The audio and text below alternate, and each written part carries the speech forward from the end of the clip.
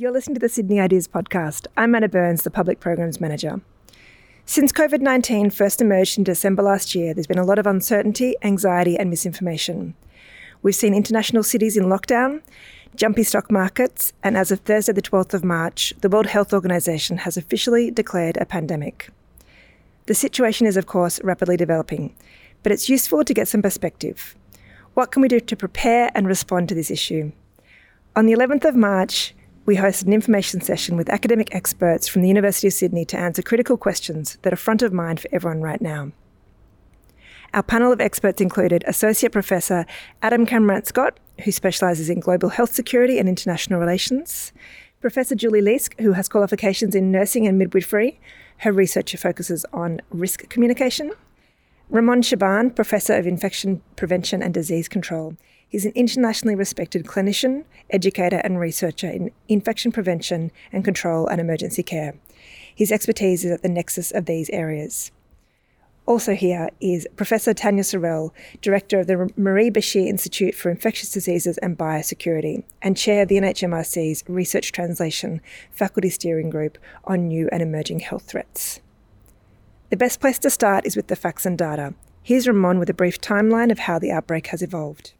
So folks, this is a brand new infection in general terms. We know that it first emerged or was first identified at the end of December of last year with a cluster of cases in Wuhan City in Hubei province in China. Very early on in January of this year, the novel virus was identified laboratory-wise, and over a number of recent weeks and months now, the number of cases has emerged and grown rapidly around the world. To date, there are approximately 118,000 cases, confirmed cases of coronavirus disease around the world. Some 4,780 or so deaths of those confirmed cases. Here in Australia, there are 112 confirmed cases across the country, of which the majority of those are here in New South Wales. There are 60 or so cases here in New South Wales, 15 in Victoria, 15 in Queensland, and a smaller number in the other states and territories more broadly. And Tania, this is a rapidly changing issue. Like, what are the facts about COVID-19 more broadly as they currently are right now? So you would like to know a little bit about the clinical symptoms? Generally speaking, it's quite indistinguishable from the flu. And those of you who have had the flu will know exactly what the symptoms are. There may be a fever. More than 90% of patients will have a fever, but that means that 10% don't. There may be a runny nose and sniffles, typically with either a sore throat or a cough, and you may present with some shortness of breath. A smaller proportion of patients may have diarrhea or nausea and vomiting, or muscle aches and pains, or a headache. So very typical flu-like symptoms. This is perhaps a question for all of you, but for Tania and Ramon in particular, like, how risky is this? What does it actually mean for us? Did you want to start, Ramon? So certainly. So we're treating this as, to be frank, a respiratory-based pathogen. As you've heard Tania outline, it behaves in many ways as a respiratory-based pathogen, and it's transmissible by two main routes. First of those is contact, and the other one is droplet. And contact is, as the word implies, by touching a surface or another object which has the virus on it. So if I was to have coronavirus disease, for example, and I was to sneeze and cough and cover my hand, and then I shook Julie's hand and she rubbed her face with her hand, then she would be at risk of that kind of infection. That's the contact transmission.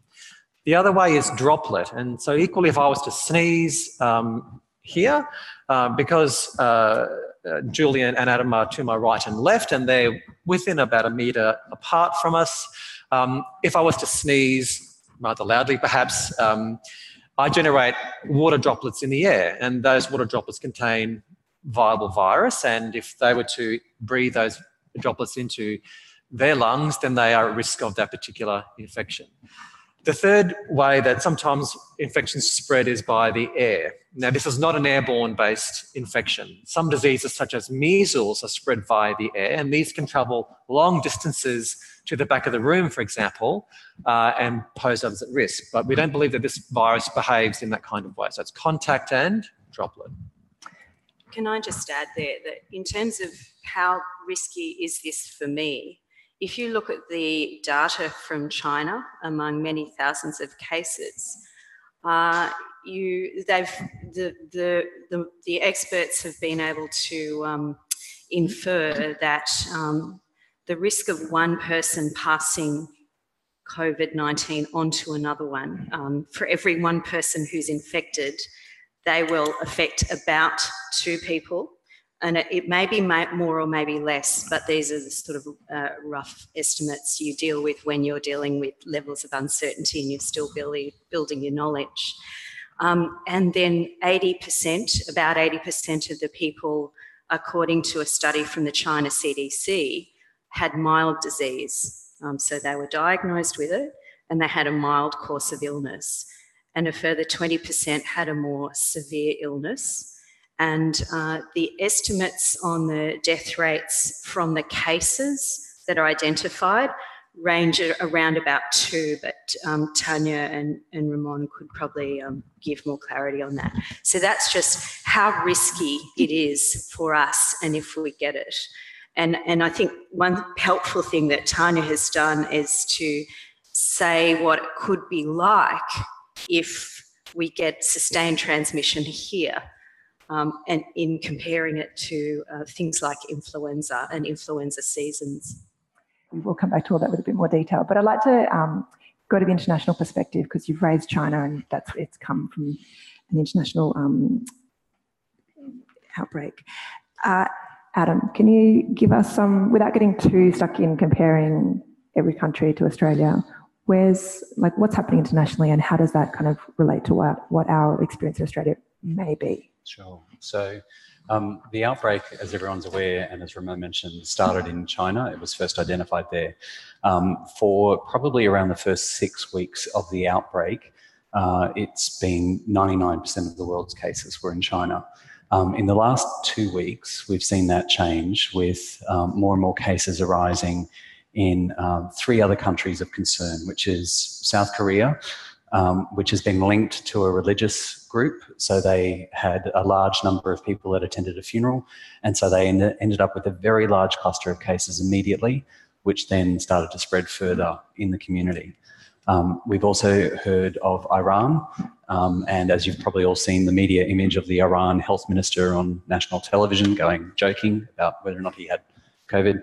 The problem there is that we don't really know how widespread the virus is, and that's why Iran has been of concern. And then obviously Italy.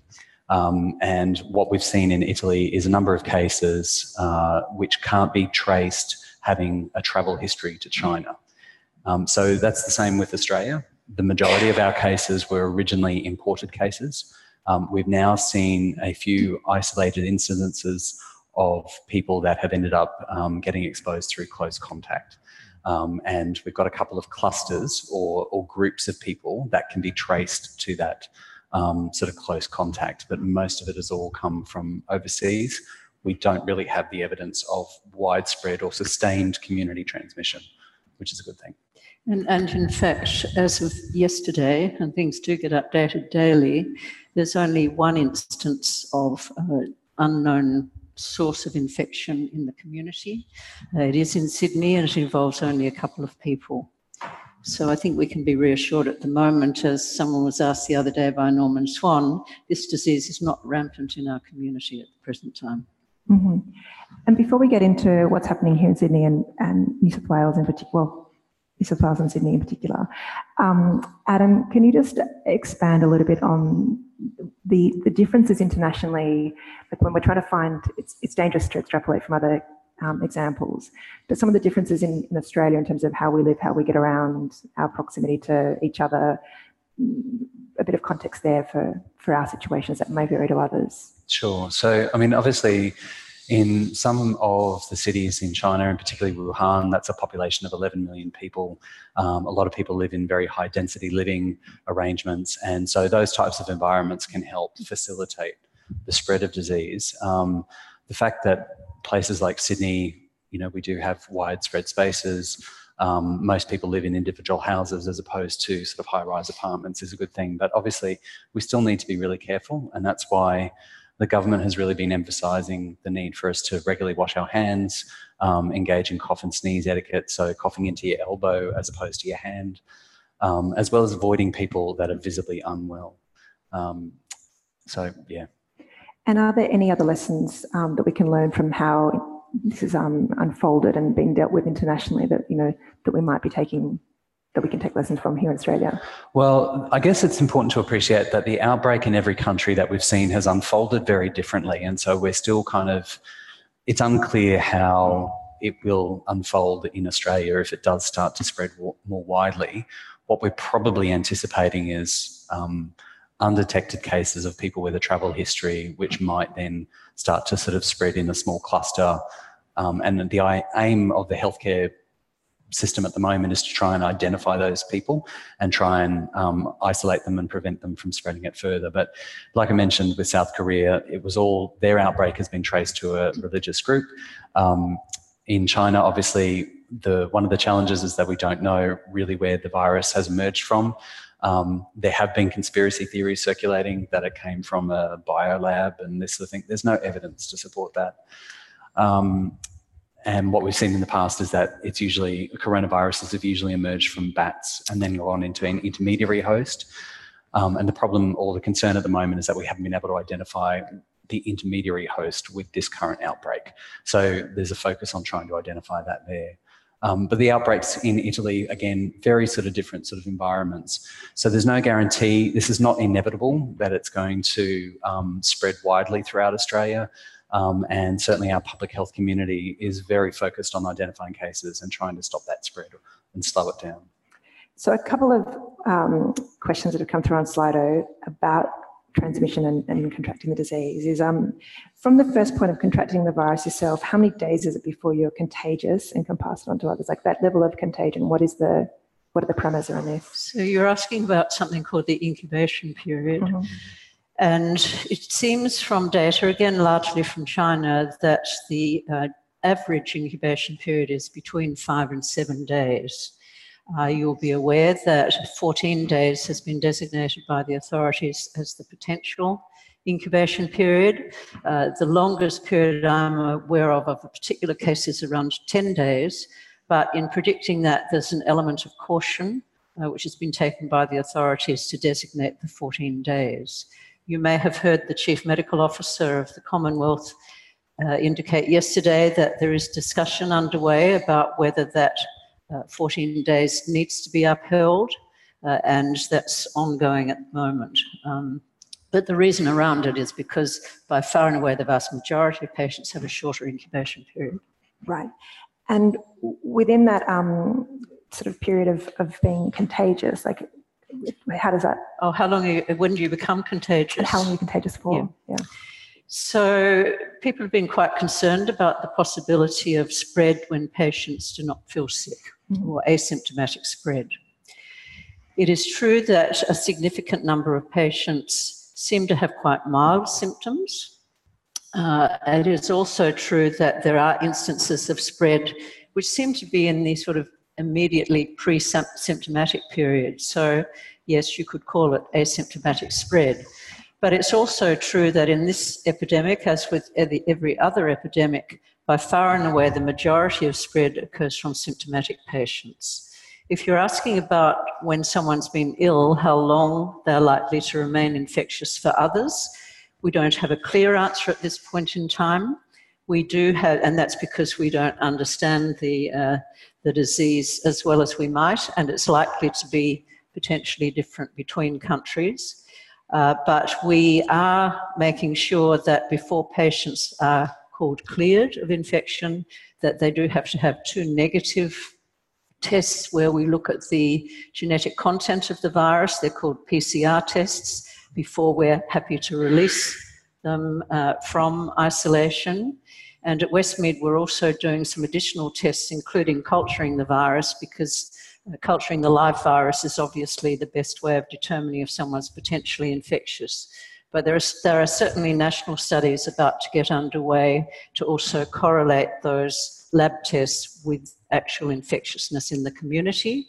And to do that, we've had to develop what's called a serology test, or a test where you measure antibodies in response to the virus, and that's happening or has happened as we speak.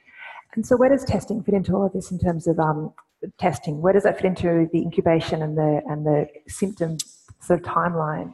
So the test would normally become positive really just in the pre-symptomatic period, just before symptoms develop, recognising that some patients don't realise they have symptoms. So it's a bit of a grey dividing line between asymptomatic and symptomatic. That's when the test is likely to become positive. It may, of course, when patients present with symptoms, it's potentially more likely to be positive because they're likely to have a higher viral load. And just to add to that, so the indication for a test is based on a set of criteria, and it combines both what we call an epidemiology criteria set and also clinical set. So you have to have travel to an area where the infection is endemic, or contact with somebody who has confirmed COVID disease, plus a set of clinical symptoms, such as Tania has outlined, for a clinician to think this is perhaps COVID-19, as opposed to, you know, I've got a sniffle, do I have COVID? So it's really important for us to temper some of our anxieties about any relative symptom we may have versus whether or not this is actually COVID-19, and would that then warrant a test more broadly. We don't want everyone to think that they would need to have a test all at once, because A, that's not indicated, and B, it would be an enormous drain on resources, which are obviously finite at this point in time. Now, I did receive a phone call just before coming here to say that today at 1 o'clock, it's been determined that anyone returning from overseas should actually, if they develop symptoms, contact the health system for assessment and probably testing. But that's it just shows how rapidly things are evolving. Which is the epidemiology part of that process. Yeah. Right. Yeah. So I want to ask a few more questions about risk and also prevention. There's a couple of questions coming through on Slido about risks via public transport, or, you know, can you get COVID if you go in a swimming pool? Like, in terms of like, how do we, how at risk are when we're doing these things that are in our everyday life, and prevention? So I might begin with that. So if we think about the mode of transmission, where we talked about contact and droplet, we then would think about what's our activity. So if I'm going to travel to work on a bus, then I would think about, well, how might I possibly contract the infection through contact or droplet means? And so if I get on the bus and I grab the handrail, or I shake the person's hand in the next seat next to me, that's one way of doing that. Or if I'm sitting beside somebody on the bus and they sneeze over me, then that's a possible risk factor. So it's about how we modify our behaviours to lower that risk.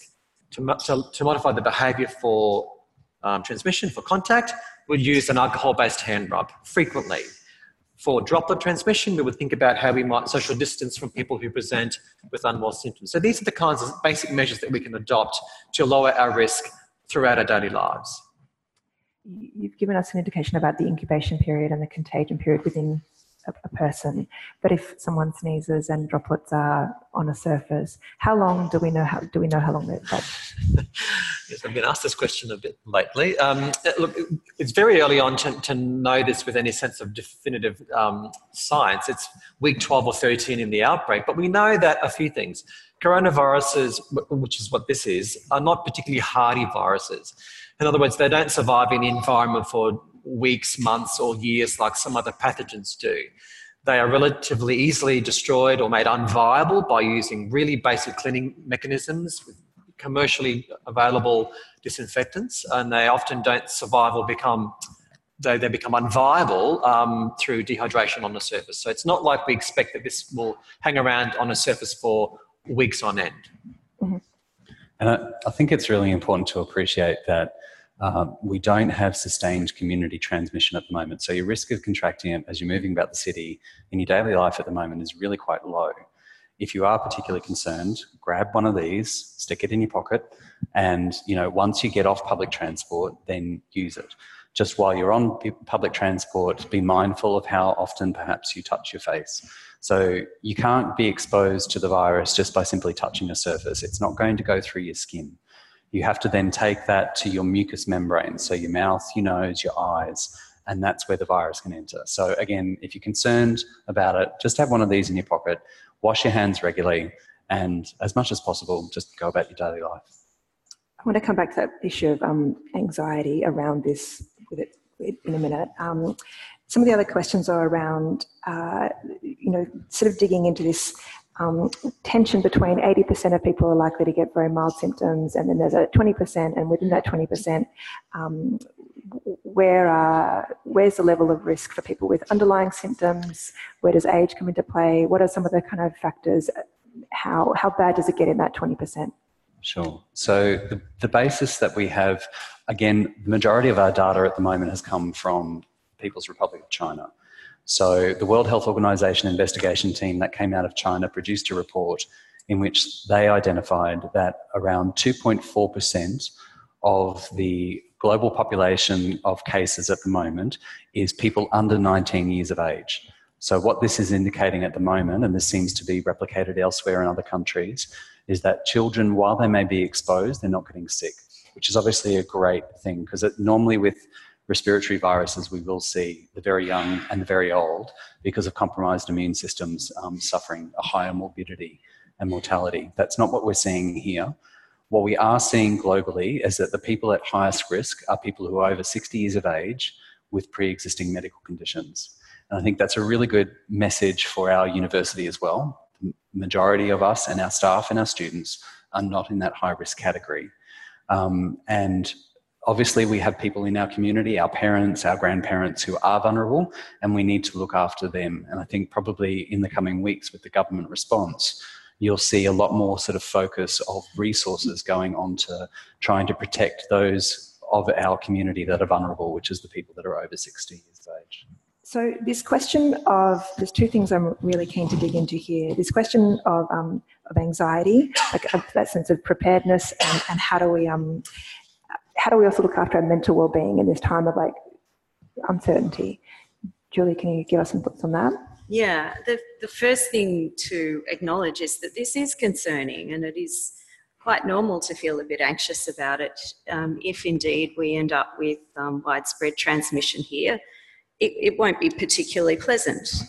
And I acknowledge that it's also quite normal to feel a little bit of anxiety about situations like this.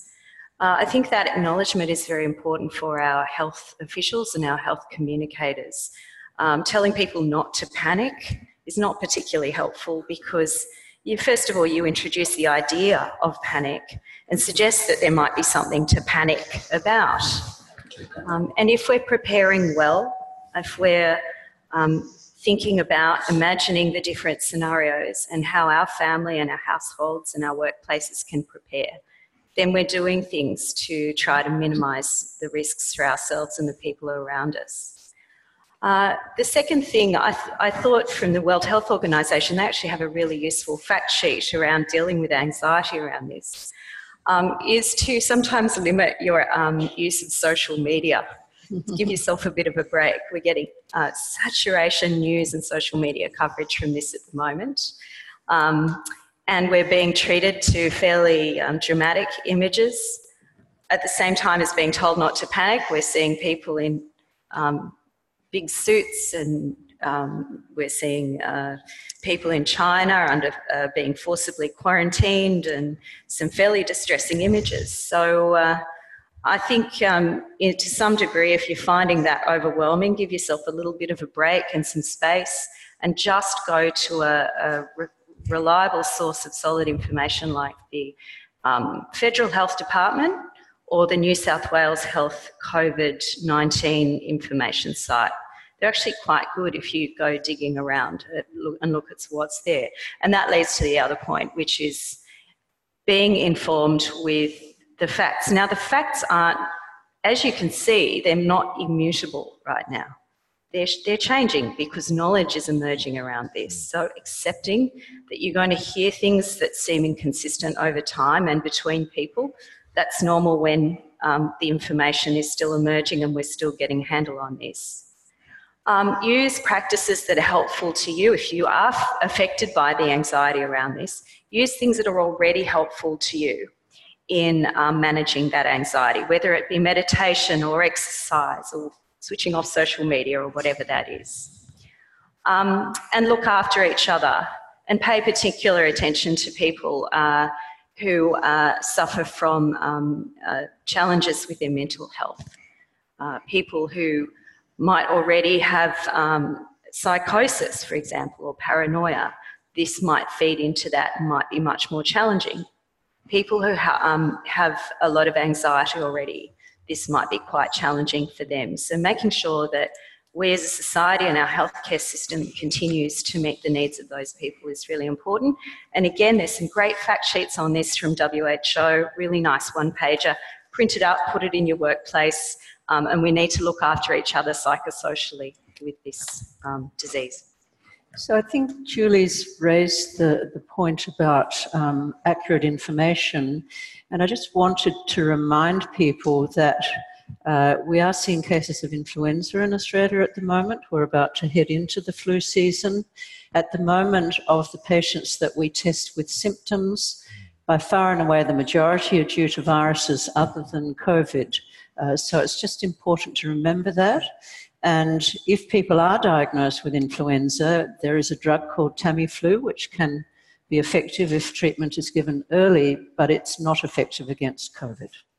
Going back to scenario planning, there's a few levels to that. There's the in society and the sort of the state and national level of society and of scenario planning. There's the personal, how do you prepare at home, or how do you prepare for yourself, and then we'll come to the university scenario planning as well.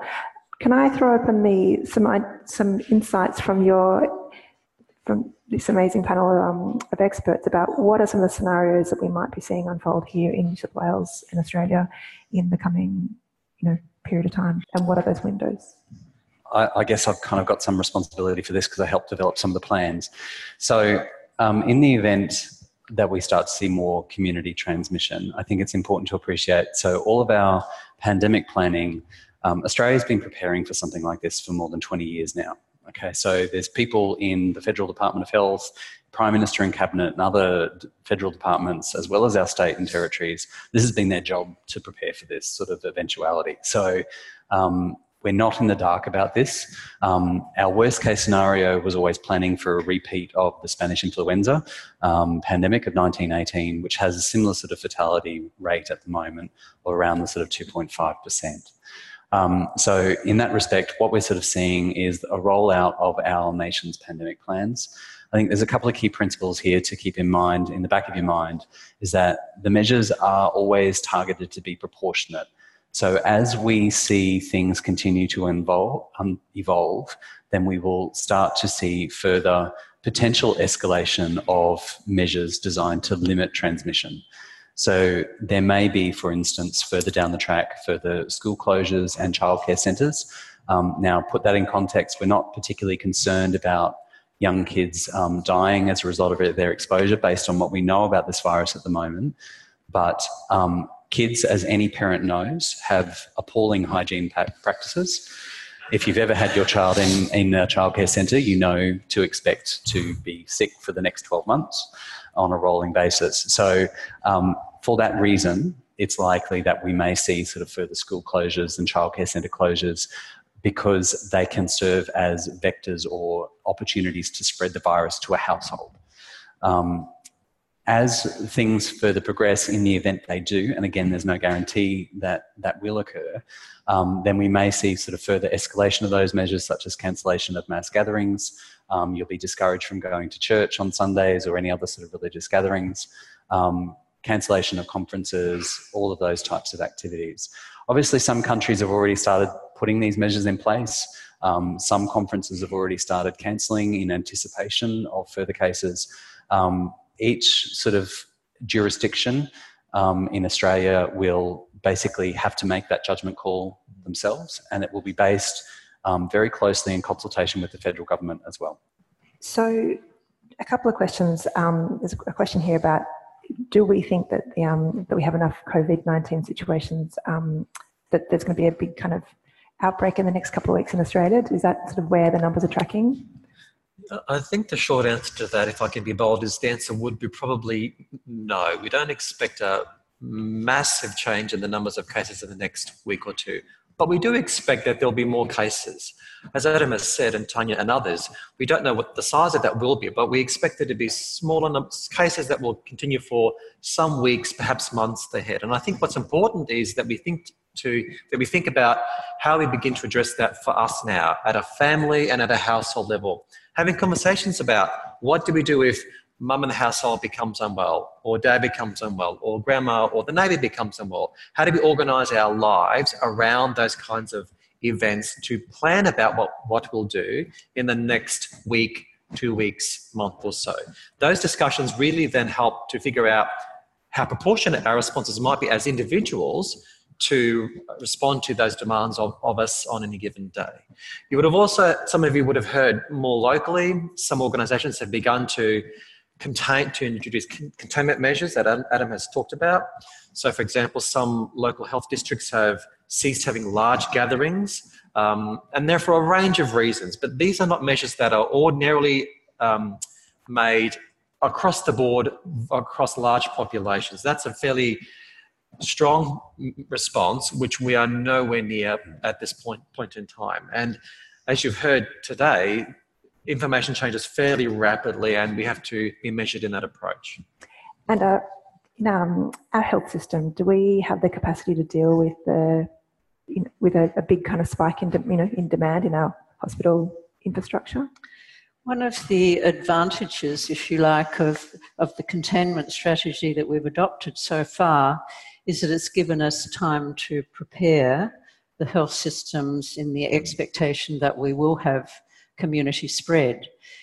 It's also meant that we're really dampening down spread, and as we, I think, have to anticipate that spread will occur into the community, we will still have in place public health measures that help us to mitigate the spread of the infection. So what we're really trying to do is dampen down the response instead of having a really high peak where the whole health system crashes and we can't really manage anything, to smooth that out somewhat with our subsequent public health procedures. And in listening to the Chief Medical Officer, I think last night, he was challenged with the question, when will the outbreak peak?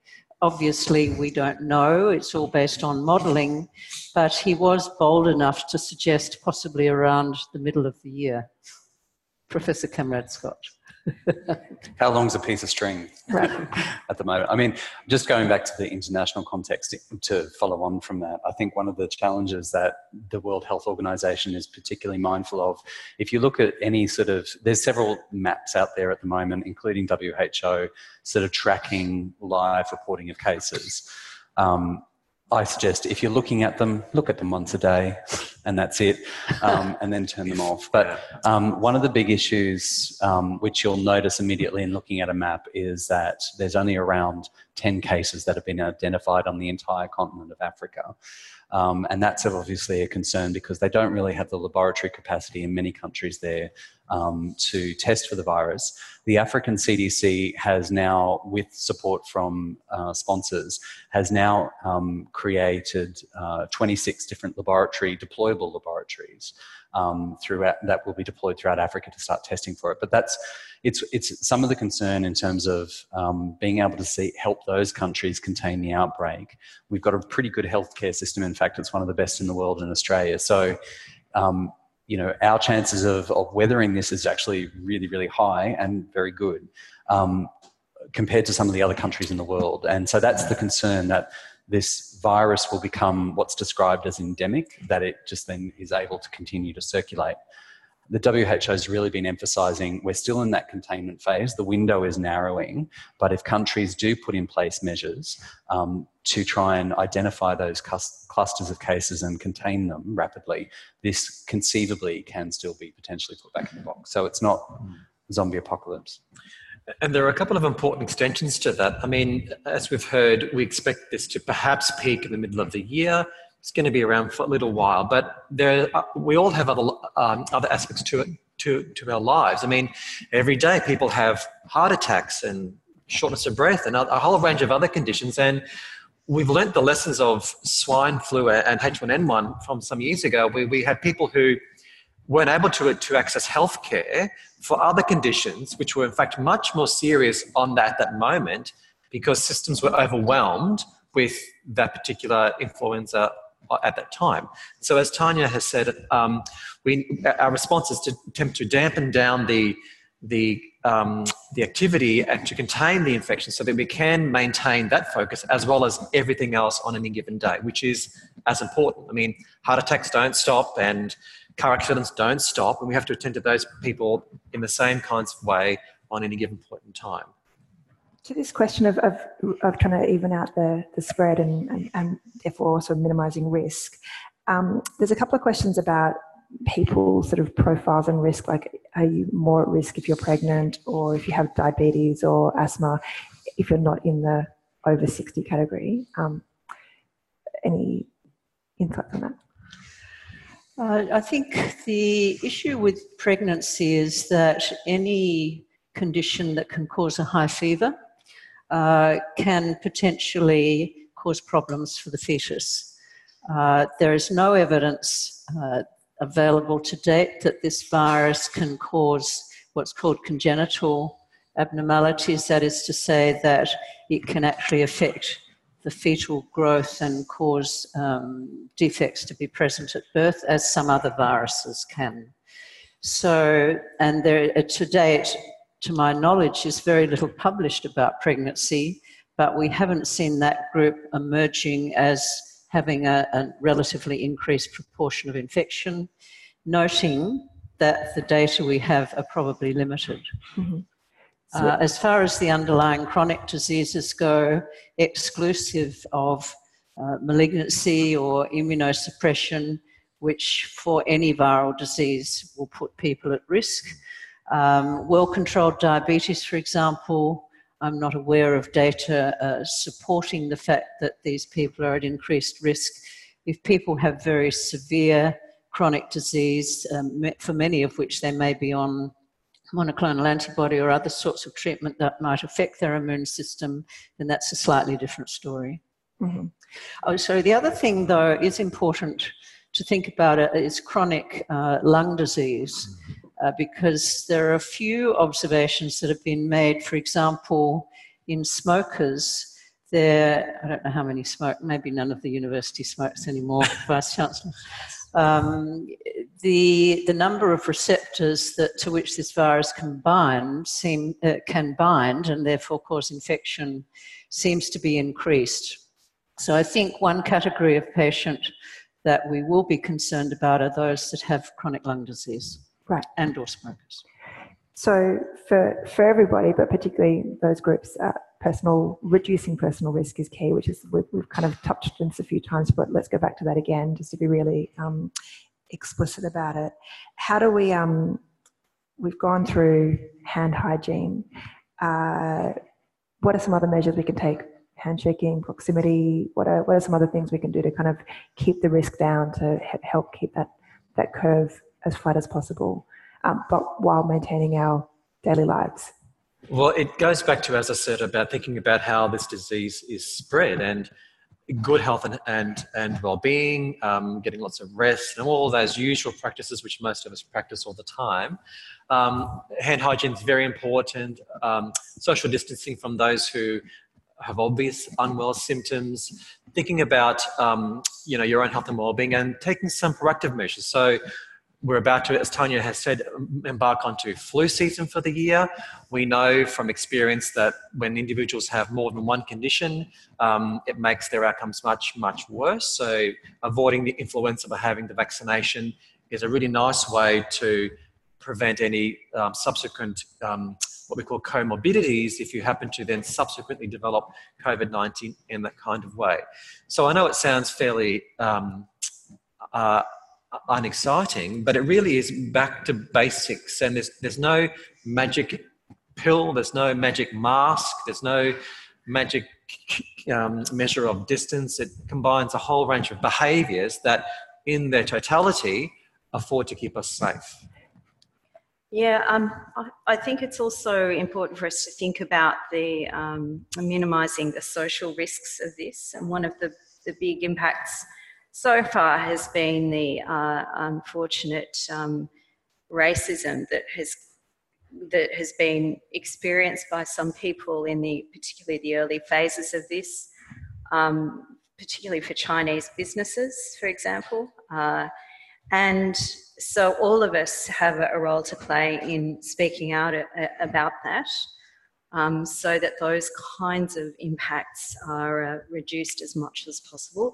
Unfortunately, research that we've done looking at what makes people in Australia appreciate vaccination, for example, they see vaccination as a way to prevent infectious diseases coming from outside, from other countries, as if we don't have any diseases that are endemic here.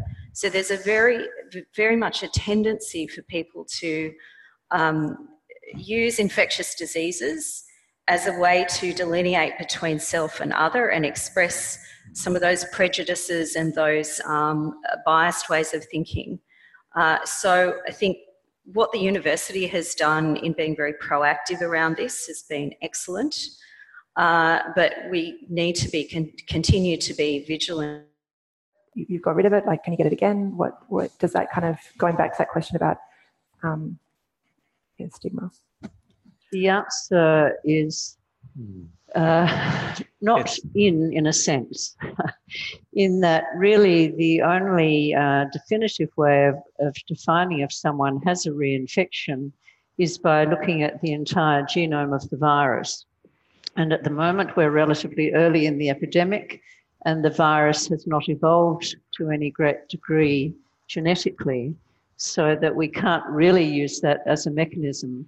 We do know that some patients seem to test positive and then may test negative and become positive again.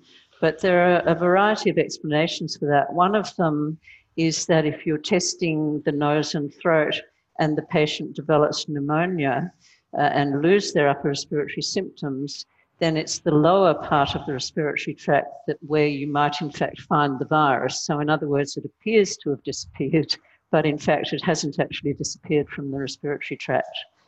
And we've seen a couple of patients with instances of that. So I don't think we can definitively answer that question, but in the cases we see that tend to become positive again relatively quickly, it's by far and away more likely that it's not a reinfection. The other issue to comment on really is that with other coronaviruses, immunity does seem to develop after an initial infection. And although we don't have the information about this new virus, that would be our expectation. We're just about to wrap, but I just wanted to ask, is there anything else that you feel, if you had, you've got this audience of peers. Attentive peers, advocates in the community, individuals in society who are also, have students in their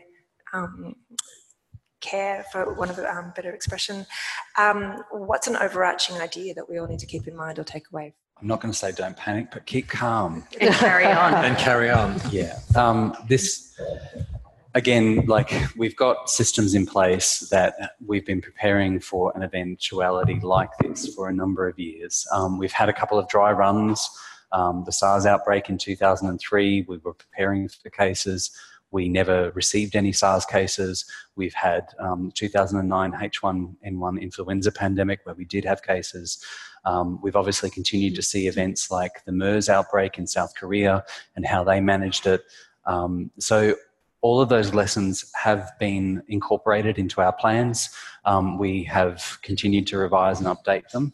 And this is probably one of the few times, I know there's a lot of cynicism in the community about trusting governments. Can I just say this is probably one of the few times where you really can, because it's in the government's interest to limit this and to get everyone back to work and normal society functioning as soon as possible. And there's a whole lot of people doing a whole lot of work behind the scenes to make that happen. So listen to trusted authorities, maybe avoid some of the social media myths. Yeah, I echo that. I've encountered the people who are providing the deep technical expertise to government. We have some great expertise available to us. We're very fortunate, having just come back from Samoa in the aftermath of their severe measles outbreak. And if you're finding that government are wanting in some area, or there are gaps in their communication, let them know, because one of the areas that they could always strengthen is the two-way communication. So let them know, and if you have any questions, come and ask us afterwards. I think also be cognisant of the impact you have on others, so that if you do have a respiratory illness, it's desirable that you actually distance yourself from others as much as if they have a respiratory illness, you try to distance yourself from them. So coming to work in closed environments where you really have significant respiratory symptoms, think twice about them. And finally, in uncertain times, we often should just think about what we can do on any given day, on any given point in time, any given moment. And however small that behaviour might seem, it is nonetheless significant to you and to your family. So as we've said, think about scenarios, however likely or unlikely they may be. What might you do if this happened, and where might you go for help? Practice some of those information-seeking behaviours that we've spoken and heard about today, and think about how you might need to change, what you might do, which is new to you, and what that might look like in moving forward. Thanks for listening to the Sydney Ideas podcast. For more information, head to sydney.edu.au/Sydney-Ideas.